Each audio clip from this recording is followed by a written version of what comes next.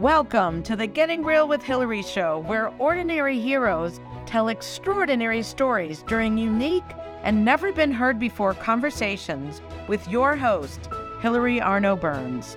Hilary's unique listening and way of asking questions results in conversations that aren't usually talked about, so you can create the life that you really want but are afraid you can't really have.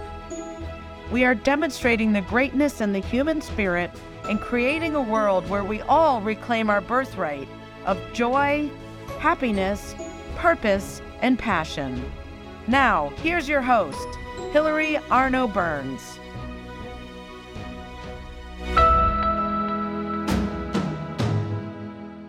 Welcome to the Getting Real with Hilary show, and I have a very, very special guest today. Before I introduce him, I'm just going to show you my third book. Last week, I couldn't show it for some reason. Your Bullshit is Your Blessing: How to Stop Fixing Yourself and Start Having Fun. If you've ever felt bad in your life, these are tools and techniques for really creating a lot more fun in your life. So we have that book. My second book is Real Talk: How to Say the Things You've Never Said so you can have the things you've always wanted. So if you have trouble speaking up, get that book. You can go to realtalkwithhilary.com and click on the links there.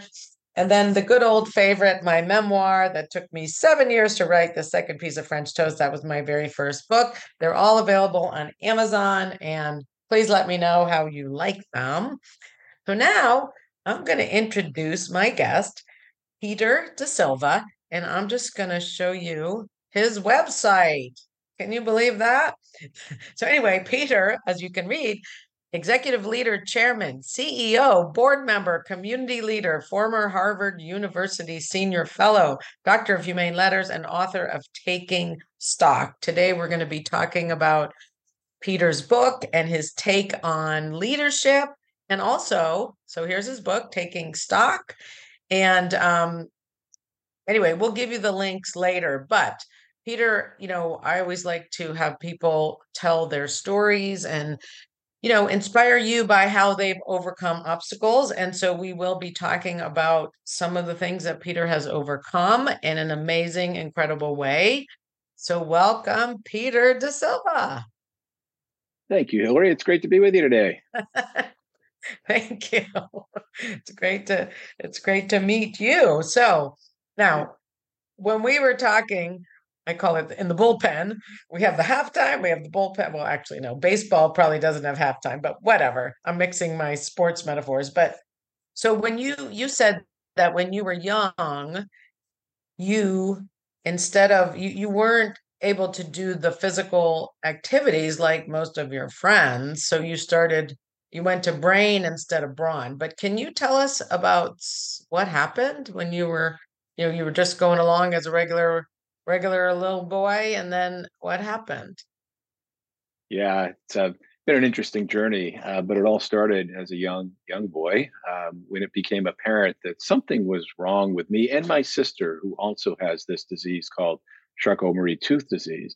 And it was a bit vexing for the doctors. They sort of couldn't diagnose it at first, but the symptoms were lots of falling, lots of tripping, lots of balance problems.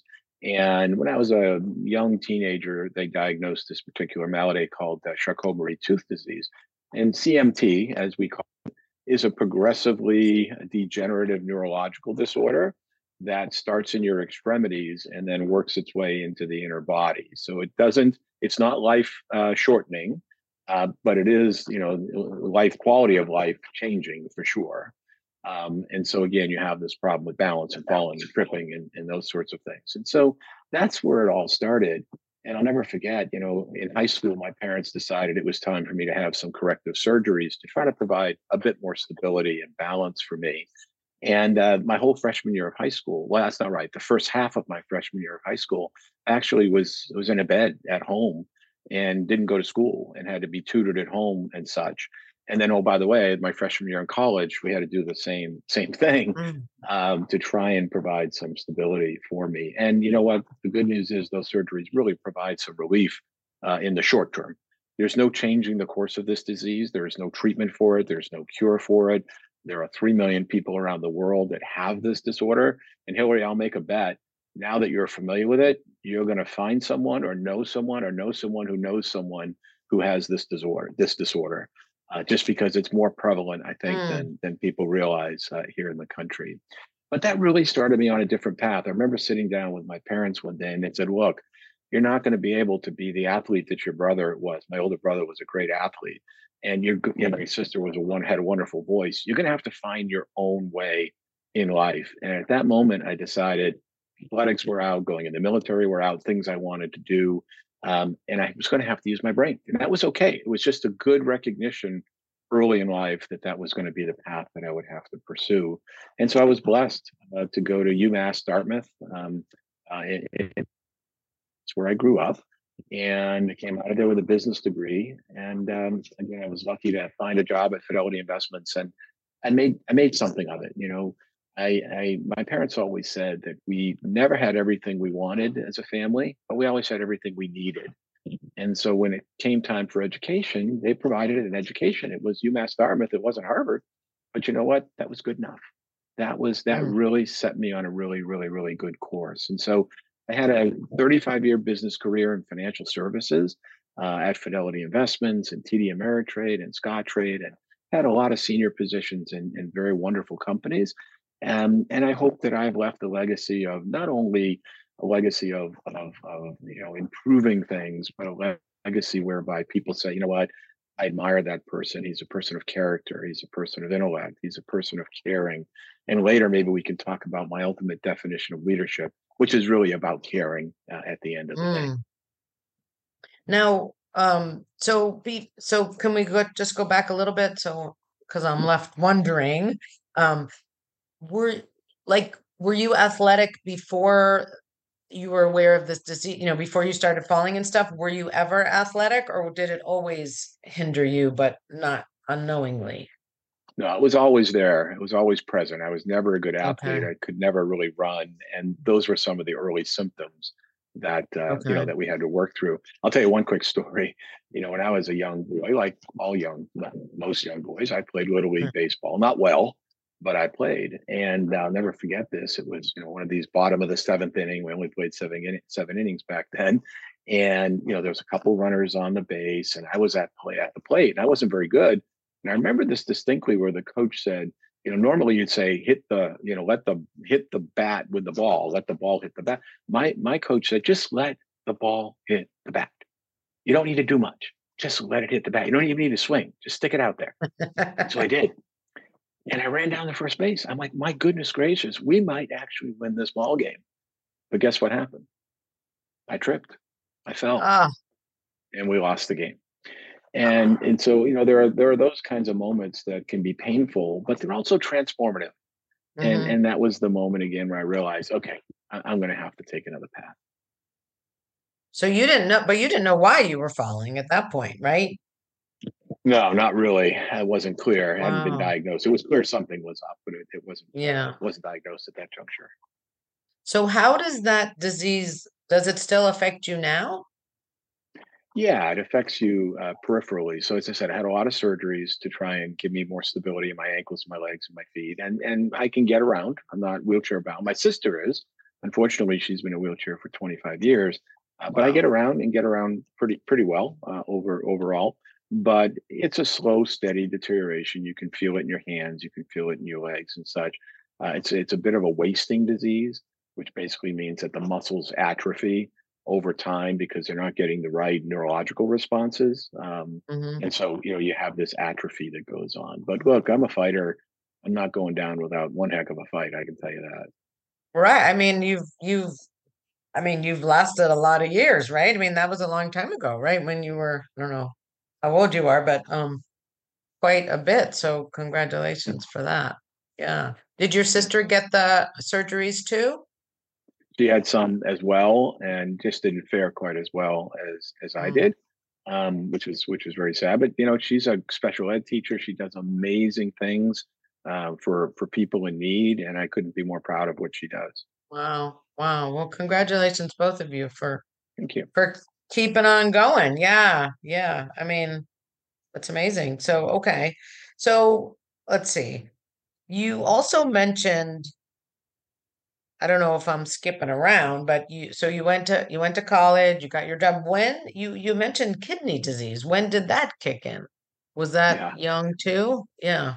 Yeah, that was yeah, right after college. So I just finished up college. So I'm 22, 23, somewhere in that range. And one day, I never forget this, just went to the doctor. I didn't feel well. I thought I had a cold or something.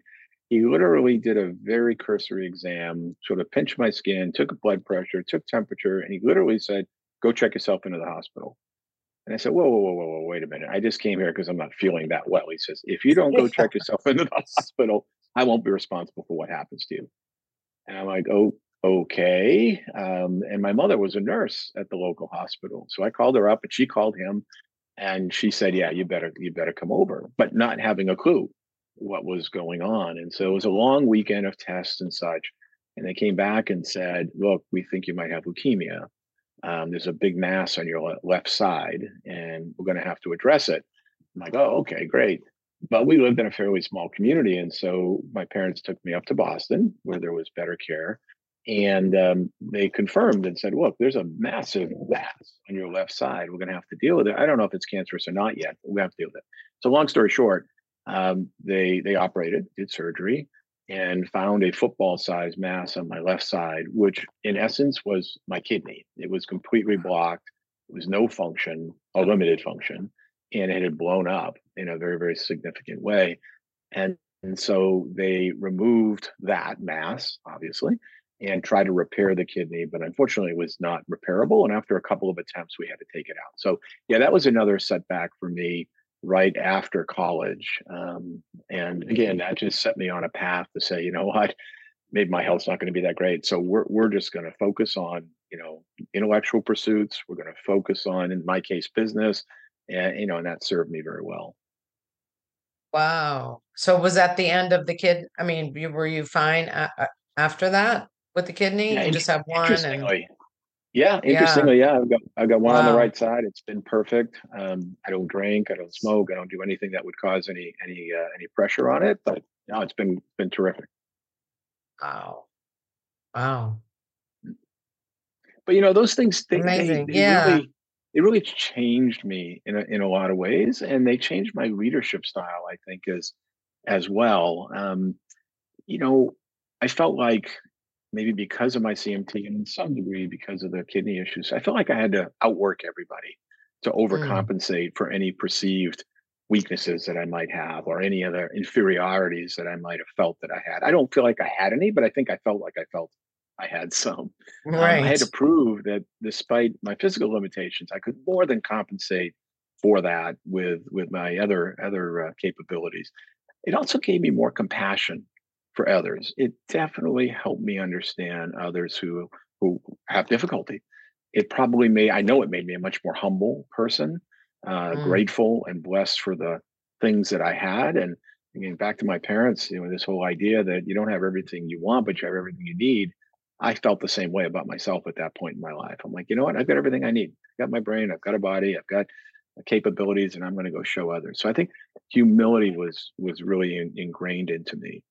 But there was one negative too, I think, because I think most of those are positive. One negative was this idea that I couldn't show vulnerability, that mm. I was really trying to overcompensate in many respects for the kinds of things I was just describing. And so showing any kind of vulnerability would, in my view at that time, make me look weak. And I just felt like I couldn't do that. And I've since changed my view on that, but that's the way it was in my early 20s. Wow. All right. So a couple questions. And I have to write them down, otherwise I forget. So that's why I went like, oh, I forgot. So was the kidney, did it have anything to do with the CMT or was it random? Absolutely not. Completely random. Wow. Okay. Right. That was one. The other thing was, did people know? Like you said, you didn't want to show vulnerability. Did they know about any of this, or did you just hide it and work hard? I just kept it quiet. My parents Okay. had told me that this was my problem or our problem as a family. It was nobody else needed to know that somehow people would look different if I exposed it. And Okay. so you just grind through it and it is what it is and you don't show any vulnerability. Wow. Okay. Now, do you think because of those two things, well, let's just say if you hadn't had them, do you think you would have? been such a hard worker? Do you think you would have achieved the success Mm. you did, trying to prove that you weren't weak? Like, or do you think you would have been that way anyway? Or do you think that's what, molded you into that person? I think there's a bit of both in the sense that clearly these events helped to shape and mold me into who I became, for good or for bad, because there are some bad elements too, like the vulnerability part of it. But I think I am who I am. I think that, I would have always worked hard. I would have always pursued, the kinds of things I wanted to pursue in life, and leaving a Mhm. legacy is important to me. Again, what I've come to learn though over time is my most important legacy won't be my business pursuits. It'll be my family. It'll be Mm, my 33-year wife, Michelle. It'll be our two mm. daughters, Christine and Sarah. Ultimately, that's what's going to matter. Nobody's going to put on my tombstone that I was president of this or CEO of that. It Right. won't matter. It really won't matter. What will matter is, do my values transcend down to my children? Do they transcend down to my nephews and nieces? And, will they be better people maybe for having been exposed to me? Mm, awesome. Yeah. Well, I think as we get older, we get clearer on what's important. That's what that's what I'm seeing, because I'm always like a doing person too. Like, okay, am I going to do another book? Blah, blah, blah, blah. It's like I never stop to smell the roses, right? Like, what am I even doing with these? Well, it was like I expected some angel to come give me a halo or something. Well, no one did, and now it's like, "Oh, published a book. Who cares? I mean, it's not like who cares because I think they're valuable, but it Yeah. really never ends, that strive to go, I don't even know where, and then I'm not enjoying the journey. I don't know if you've had any of that. Yeah, I agree with that. I mean, I think you can get to a point, you can get to a point where it's like, what's the pursuit, right? I mean, you are pursuing something. Sometimes I'm not exactly sure what it is, what that end game is. I am Yes. clearer today that the end game is about, the people that you touch, the values that you leave, the friendships that you make. That's what's of value. A lot of the other things are interesting, but ultimately are Yes. So now are you still working or have you stopped? Yeah, so it's interesting. So as my career progressed, I spent 17 years at Fidelity. I spent another 12 years at a company called UMB Financial Corporation out of Kansas City. Then I went to Scott Trade and we sold that company to TD Ameritrade. Then I went to TD Ameritrade. We sold that company to Charles Schwab about 3 years ago. Oh, And at that point, Charles Schwab said, "You can go now. We don't need your help anymore." And I said, "That's fine. Here's a 2 year see ya. non-compete." Here's a Oh, 2 year non-compete. You got to go sit on the sidelines for 2 years. And so that is now over. So I am contemplating at this moment, what I want to do, whether I want to go back in and do another large job or whether it's something a bit more impactful on the social impact side. So I'm still thinking my way through that. well, I hope they gave you a package if you had to sit on the sidelines. Well, that's I know it's usually the not way it works. okay, good. I know otherwise it's like, well, you can't work here and you can't work. So that's not fair. All right, good. Right. I Right. know it's none of my business, but that's where I went in No, my mind. it was So, all good. All good. okay, good. All right, cool. So you say you became more, well, two things. One was, in the last couple years you became more vulnerable, but the other is, I guess, originally you became more compassionate. Mhm. Was there a time when you weren't? I mean, what were you always compassionate, or did you become it when after you went through what you went through, do you think? Yeah, no, I always thought I was a pretty compassionate, understanding kind of young man, young person at the time. I remember Mhm. my parents saying, "You have the patience of Job." I mean, I had Mm, I had older brothers and sisters, so I wasn't the oldest, I wasn't the youngest. I was sort of in that middle zone. Um, so I always felt like I was patient and an understanding person, but it became clearer to me that particularly people with physical issues that I sort of have an affection for. Disability mhm. rights, as an example, is something I feel very, very, very strongly about. Not because I need it, but because others do. My sister does, as I mentioned. So it made me a much more compassionate leader. It made me more understanding of people with limitations of all kinds. And I would hope that some would say that I was supportive of them in that regard. Mm, when I lived in Kansas City, I was CEO of a bank. And as you know, bankers tend to give back to their communities. They do a lot of things in their community. Bankers draw their strength from their community, so there's an expectation that they'll give back. And I did more than you can imagine in terms of events I sponsored and groups that I took care of and such. And it made me feel good, that I was doing some good for the folks who needed help. And when my wife and I left Kansas City 12 years later, they gave us a big award for the what's called the Star oh, Award for all the community work that we had done. So the whole series of things in my life just made me more compassionate, more understanding, more patient, and I think those were generally good things.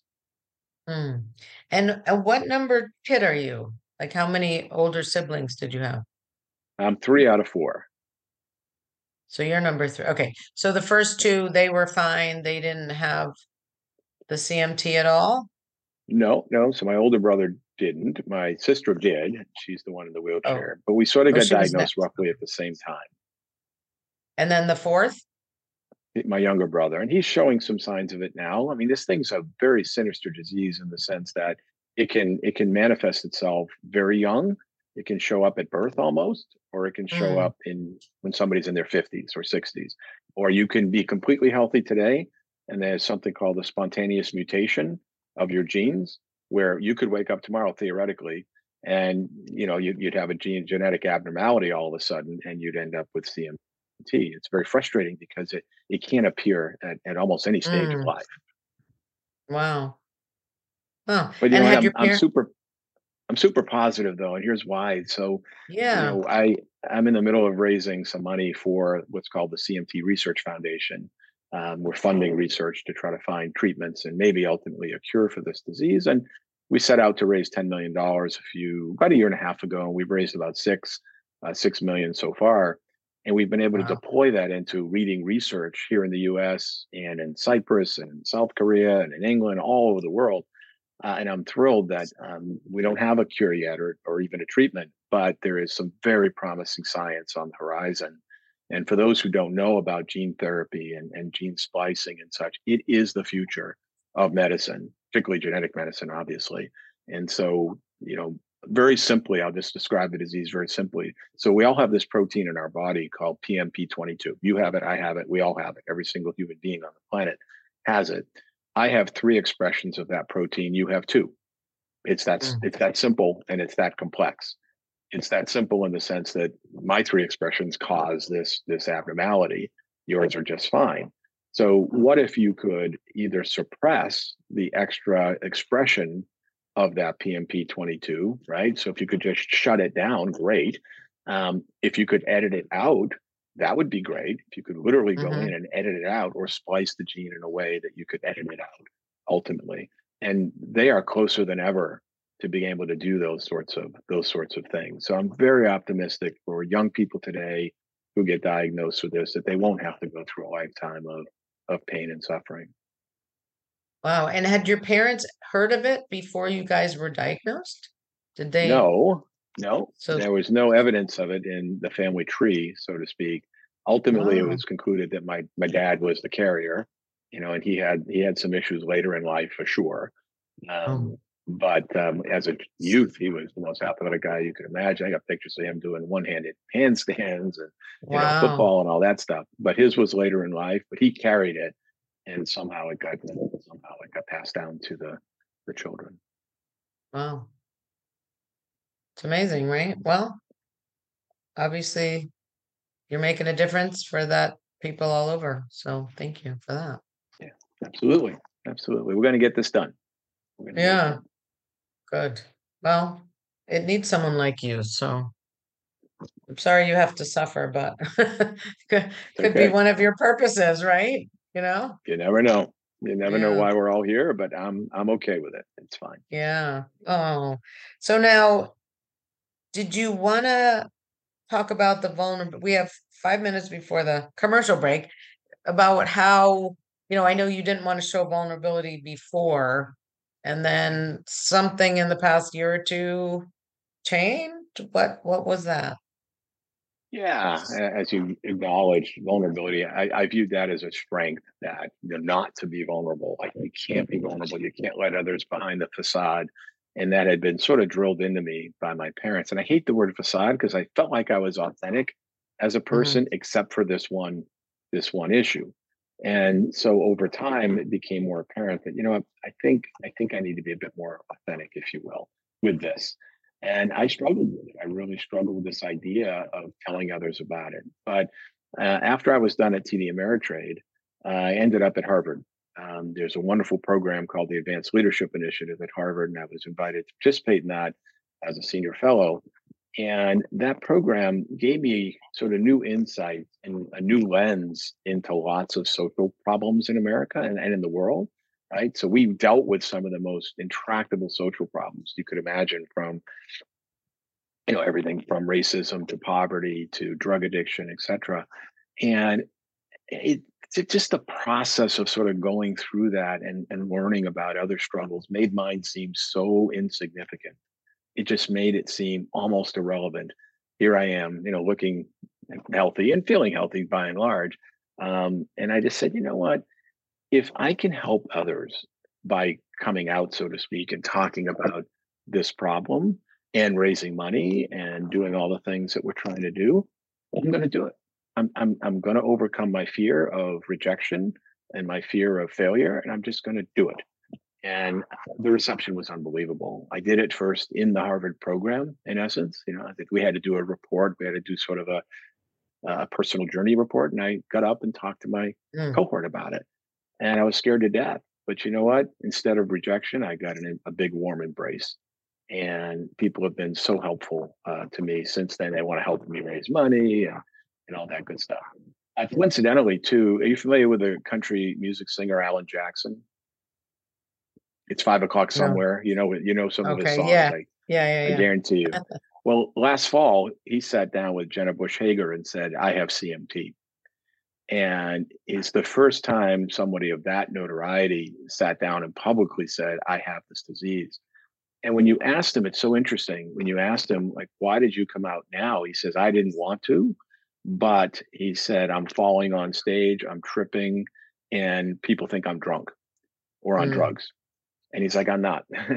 I've got this thing called CMT. And he did a wonderful job. He went on to describe it, and he went on to talk a little bit about it. But then he said, I don't want, and this, I think the same way. He's like, I don't want my CMT to define me. I want my music to define me. That's the legacy I want. I don't want CMT Mm. to define me. And I feel the same way. I never wanted it to define me. CMT is what I have, it's not who I am. Mm. And, he felt the same way. So I recently wrote him a letter. I haven't heard back. I sent him a copy of my new book. I wrote him a nice letter and said, hey, I'd love to engage with you, but I haven't heard back from him just yet. So maybe he'll hear this on Mm. the show and he'll write back to me. Yeah. Wow. Okay. So, and did, because that's what, this book that I have, it's, it's talking about stuff like I call it saying what can't be said, all that stuff that we're afraid to say. Yeah. Mine is I'm a people pleaser. I don't want anyone to get upset. It's more that flavor than thinking I'm weak. Well, thinking I'm crazy. I mean, that's one of the things too. But because I'm a worrier and I get paranoid and needy and all that, and I don't want people to know that. But this is, the whole thing getting real is about being that real self. Yes, sometimes I worry. Sometimes I am so insecure I can't even like function, and to just own that part instead of hiding it. It's not a disease, but it's my shtick, it's whatever. And coming out. I think we all have stuff that we come out with that we've hidden, shame stuff. And what I found is when I've said it, not only has no one judged me, but it's opened up something for them to be able to talk about what they don't talk about. 100% correct. I think you're 100% correct. And by being authentic, you're going to get authenticity back. Right. And that's what Yeah. I had to learn. I had to learn that, like I said, I always thought I was authentic, except maybe for this one little issue. But when I opened up about it, all of a sudden people open up back. And, they wouldn't have done that necessarily, but now they realize that you're showing some vulnerability. They're willing to show some vulnerability as well. Yeah, and did it open up something for you that now you weren't hiding this? Like, did it open up some freedom in your life? Oh, 100%. Yeah. 100% made me feel like I can truly be the person that I am, for good or for bad. And like I said, we've been raising money, and I've been out talking to friends of mine who said, "Wow, I had no idea, but now that I know, how can I help?" I mean, it's been really remarkable. Wow. That's so great. Okay, so now, well, good. We're going to explore some leadership and so your book in the next half. But now we're going to go to our sponsor and we'll hear from them right now. So stay tuned.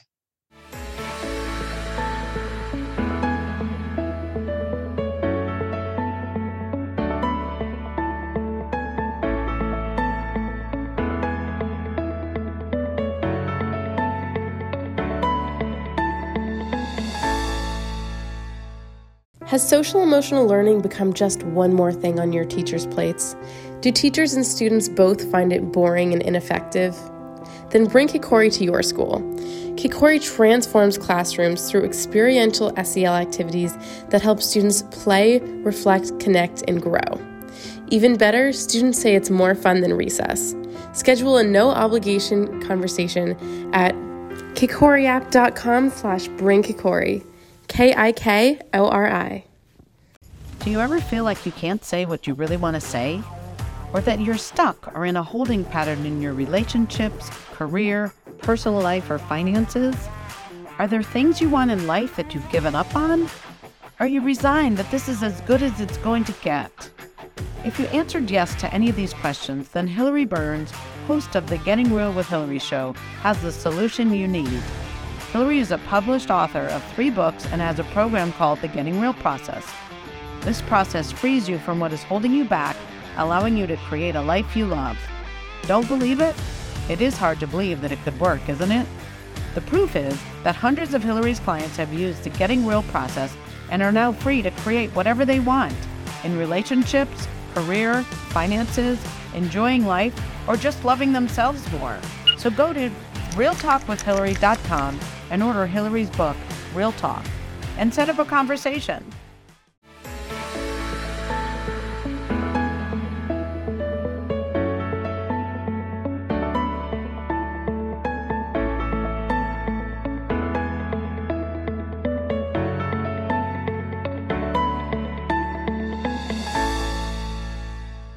So thank you to our sponsors, kikoriapp.com. That's my daughter works for that company. That was her voice. I always have to tell people that. And it's a social emotional learning app for teachers, which can really, heal what kids lost during COVID when they had no, connecting and social connecting. So anyway, I recommend it highly. Go to kikoriapp.com and connect. And then, of course, realtalkwithhilary.com, our other sponsor. So, also, I have to put a plug in for my photographer who took this picture. I ran into her after all these years, and she was like, you know, you're supposed to check with me before you use that photo. And I was like, oh, I had no idea. So, anyway, Suzanne Gold, get in touch with me. I can put you in touch with her if you need a headshot. She's really talented. And, you know, I always tell people, they say, well, you don't look like that anymore. And I'm like, well, I don't think I ever did, but it's a great picture. So we use it. Anyway, Suzanne Gold, amazing photographer. And here we are back with Peter De Silva.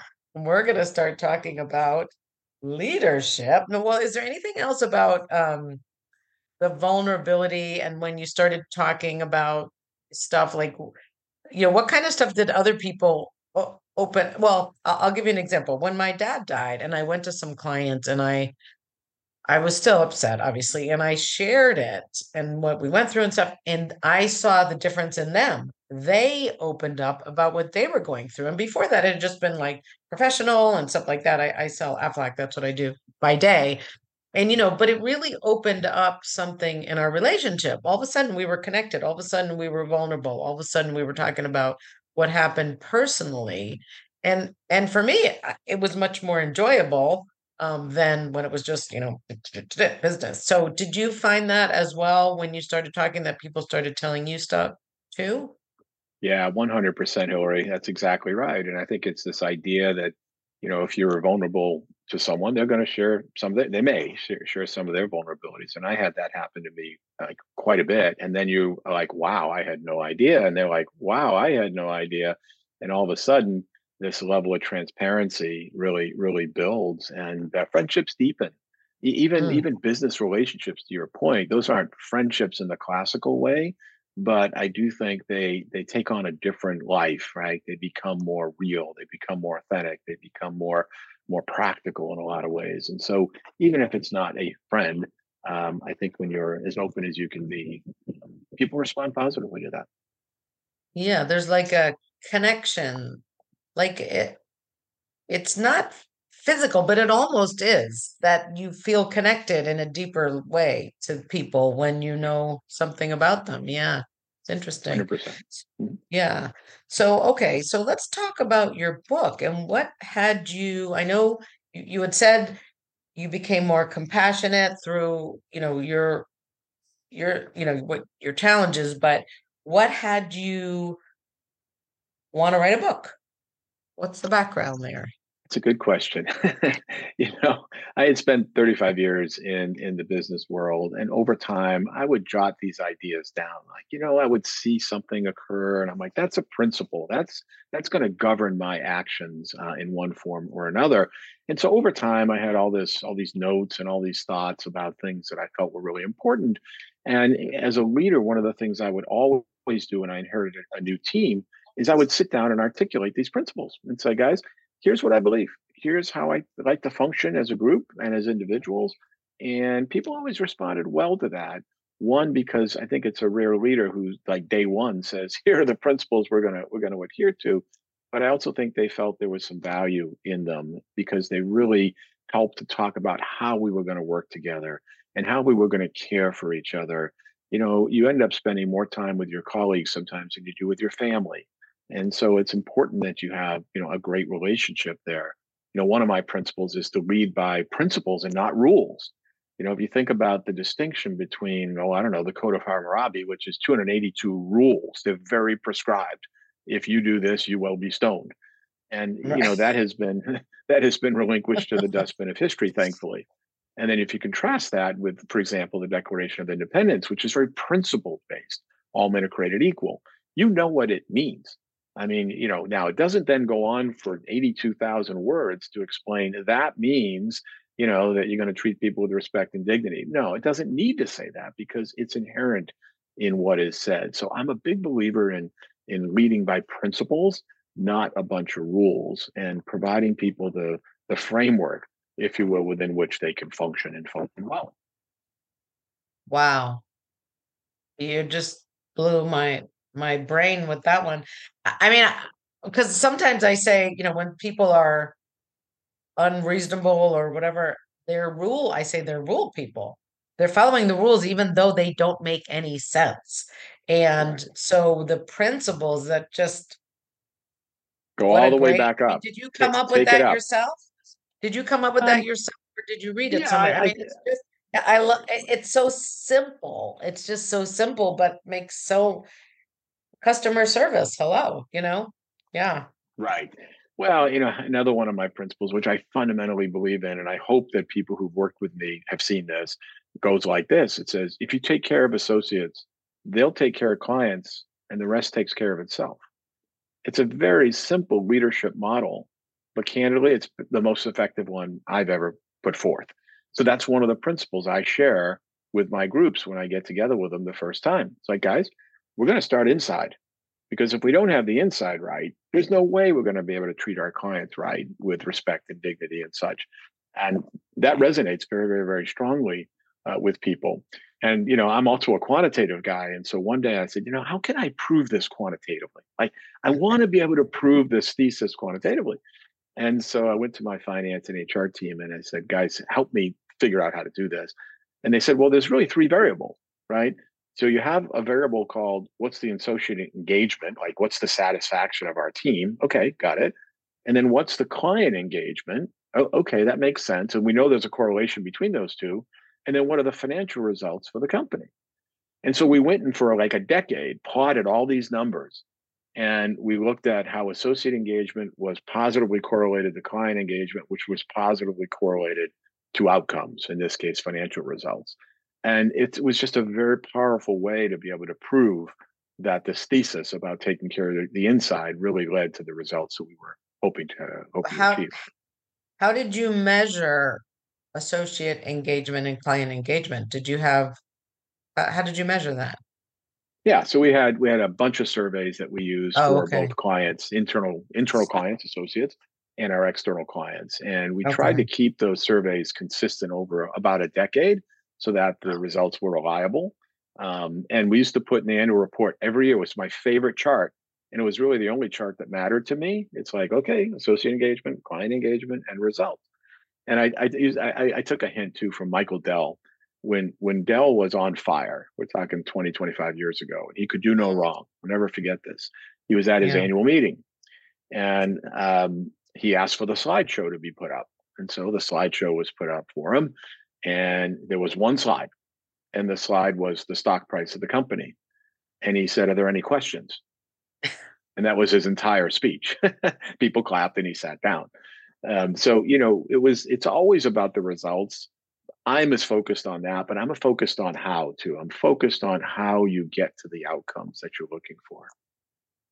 And what were the so the associates filled out a survey and the clients filled out a survey, and then what was the financial result that you could measure from those engagement pieces? What numbers were you measuring? So we use a number of numbers, but certainly earnings would be one, revenue growth would be another, return on average equity, return on average assets, some of the basic Yeah. financial ratios that you use to judge a healthy company.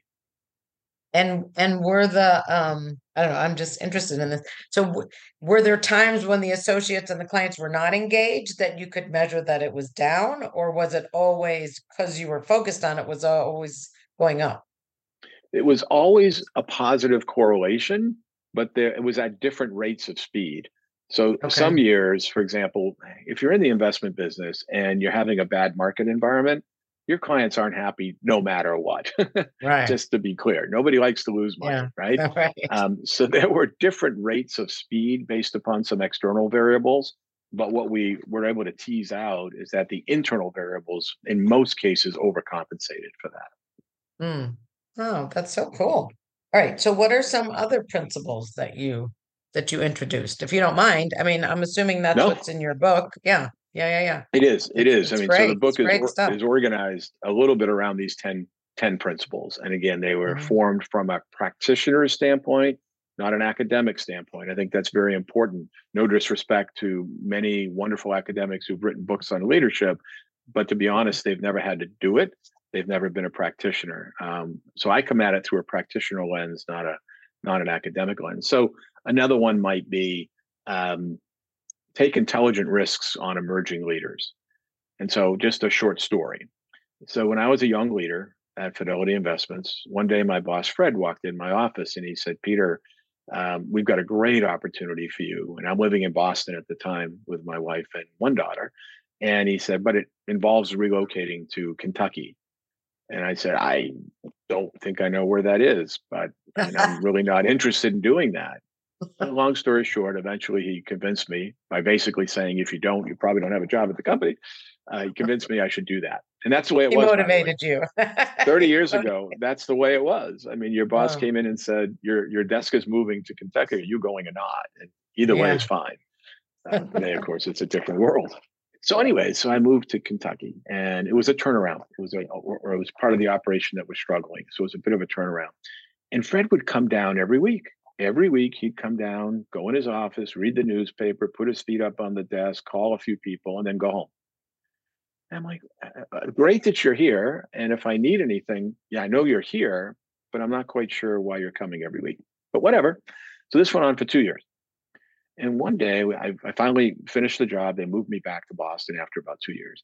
And one night I'm at a cocktail party with Fred's boss, Mark. And Mark says to me, he says, "Peter, I'm so proud. You did a great job." And he said, "To think, most of us on the executive committee didn't think you could do it." And so I paused for a minute. I looked at him. He looked at me. He knows he just made a faux pas, and he moves on to another conversation. But the next morning, I walk into Fred's office and I'm like, okay, you got to level with me. What was that all about last night? And he said, it's not a big deal. He said, it all worked out great for you, right? I said, yeah, it all worked out great. And he said, so don't worry about it. Just don't worry about it. I'm like, Fred, I have to know. And he said, look, you were a young guy. I was pushing you ahead of where you probably were.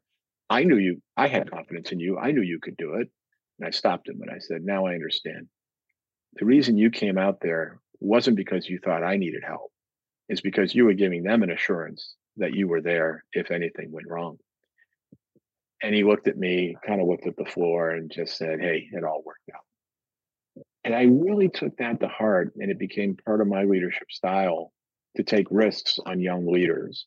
Now, here's Mm. the quid pro quo, though, Hilary. And I use this euphemistically, to build a fence around them. To build a fence around those people. Fred was my fence. He was not going to let me fail. He wanted me to have all the Mm. learnings. He wanted me to grow. He wanted me to develop. He wanted to accelerate my growth and development, but he wasn't going to let me fail. And yes, he had self-interest, by the way, because he put me down there. But at Right. the end of the day, I really took that away, and I have this saying now that you build fences around talent. It's part of my job as a leader is to build fences around young talent. And I actually believe this will be a bit controversial, maybe, but I actually believe that near failure is a better teacher than actual failure, because the way I operate is I allow my people within those boundaries, those fenced in area, to do whatever it is they think they need to do, right? Whatever decisions they need to make, whatever actions they need to take, that's fine. But sometimes I'll see them approaching the edge of the fence, and I'm like, you know what? Come over here. Let's have a conversation. Tell me why you're doing that. Tell me why you think that's the right decision. Oftentimes they convince me it's okay. Other times I'm convinced it's not okay. So they get Mm. all the learning associated with that event, but they don't have the pain of actually failing. And how do you know that they're close to the side? Like, so you're Yeah. watching, they're in communication, they're telling you what they're doing, they're telling you about decisions they're making, and then you're just going, you're watching, right? Is that it? I mean, obviously you're in dialogue or you wouldn't know, correct? Right. Yeah, you're in Yeah. dialogue, you're watching, you're looking at the measurements and reporting, you're talking to others. Sometimes you just talk to others like, you should ask him a few questions and see if he thinks he's on the right track. So you're talking to others. Mm. You have lots of different ways to gather that intelligence without compromising the individual. But the important lesson is to sit down and say, okay, help me understand why you think that's the right decision. Sometimes they can't justify it. And it's like, oh, I just think it is. I'm like, no, that's not an answer. that you got to Right. explain to me why you think it is the right decision. And sometimes they can't. And so you tell them, we don't think that's a wise course of action. So it's understanding what's behind their actions so you can help them. Yeah, that's For great. sure. For sure. Awesome. So it's just been something I learned early in my career. The other thing I would say is the value of mentors cannot be overstated. And mentors, by the way, shouldn't necessarily be in your line of sight. They shouldn't be your boss. I mean, they can be, but look for people both inside the organization and outside the organization who can mentor you. And I've had many people call me up and say, "Would you mentor me?" And I'm like, "Okay, yes, I'll do that." But the quid pro quo for that is there's going to be honesty, there's going to be transparency, and you may not like some of what you hear. But Mm. that's if you want that, then let's do it. But I had great mentors. Fred is a good example of a very early mentor who took a risk on me. It paid off for him, candidly. It paid off for me as well. And it really accelerated my learning. And I think one of the most important things we give back is this mentoring to the next generation so that they can be successful leaders as well. Mm. I mean, the great leader, No, I think of it this yeah. way, Hilary. So Howard Schultz, who was the founder and creator of Starbucks, right? Many people would say he's an awesome leader. And in many respects, he was. Great marketing executive, great leader in many respects. Do you know how many times he's had to go in and run Starbucks? He's on his third time now. So, in other words, he runs it, he finds a successor, he doesn't like the successor, fires him, the board brings him back. It's just happened 3 times. And so when people say somebody like Howard Schultz, who I respect, is a great quote leader, I have to question that because a great leader would make sure that he or she developed people, had the right folks in the number 2, number 3, and number 4 positions, and they can walk away. Great leaders can't be judged until they're gone, until they're Mm, no longer in that position of leadership. And if they leave and everything runs along perfectly well, then they were a great leader. They prepared the organization, they prepared the people, they did a great job. If, however, the place falls apart after they leave, I question whether they actually were a strong leader or not. mm, interesting. That's a Thank perspective. you. Yeah. That's a perspective. Yeah, no, I love it. I can't wait to get the book and read the rest of the principles. We have about 4 minutes left. Where would you love to be in 5 years? I know you said you do some speaking, you have the book, you've been having your 2 years. If you could just imagine like the best possible scenario for yourself, what kind of difference would you have made, or where would you be in 5 years, do you think? So I'll give you a few thoughts on that. One, we will have found a treatment for CMT. That would be number one. I don't know that we'll get to a cure, but a treatment would be great for the 3 Okay. million people that suffer with it around the world. So that'd be number one. Number two, I will have given back in some other ways, mentoring young people, taking care to ensure that the next generation of leaders is ready for the challenges that they're going to be confronted with. That'd be number two. Number three, I would hope that my family, my 2 daughters, my wife, we're still going strong. Everything's, that we're a wonderful little cohort. And I would hope and expect that family unit would still be, intact, and that we'd add to it, hopefully, with son-in-laws and maybe some children, or whatever the case might be, grandchildren, whatever the case might be. So that's important to me as well. And at the end of the day, as I said earlier, nobody's going to write on my tombstone or my epitaph, that I was CEO of this or that. What they're going to say is, I hope they say is, here lies a good man, here lies a good person, an ethical person, a moral person, a person of character. That would be good enough for me. Mm, that's awesome. One of the things, it seems like you believe in people. Some people think the worst of people and Hmm. expect the worst or look for them to fail. Whereas it seems like I don't know if it was a natural thing for you, but that Fred believed in you, you then, you know, send that down the line. And I think, the world could be a better place if we all believed in people instead of letting our egos run, trying to step on top of everyone to make ourselves look better, or the insecurity. I mean, I have it. I get jealous and Yeah. compare, and you know, that's when I pull out one of my books to get back to the other side where there's connection and love.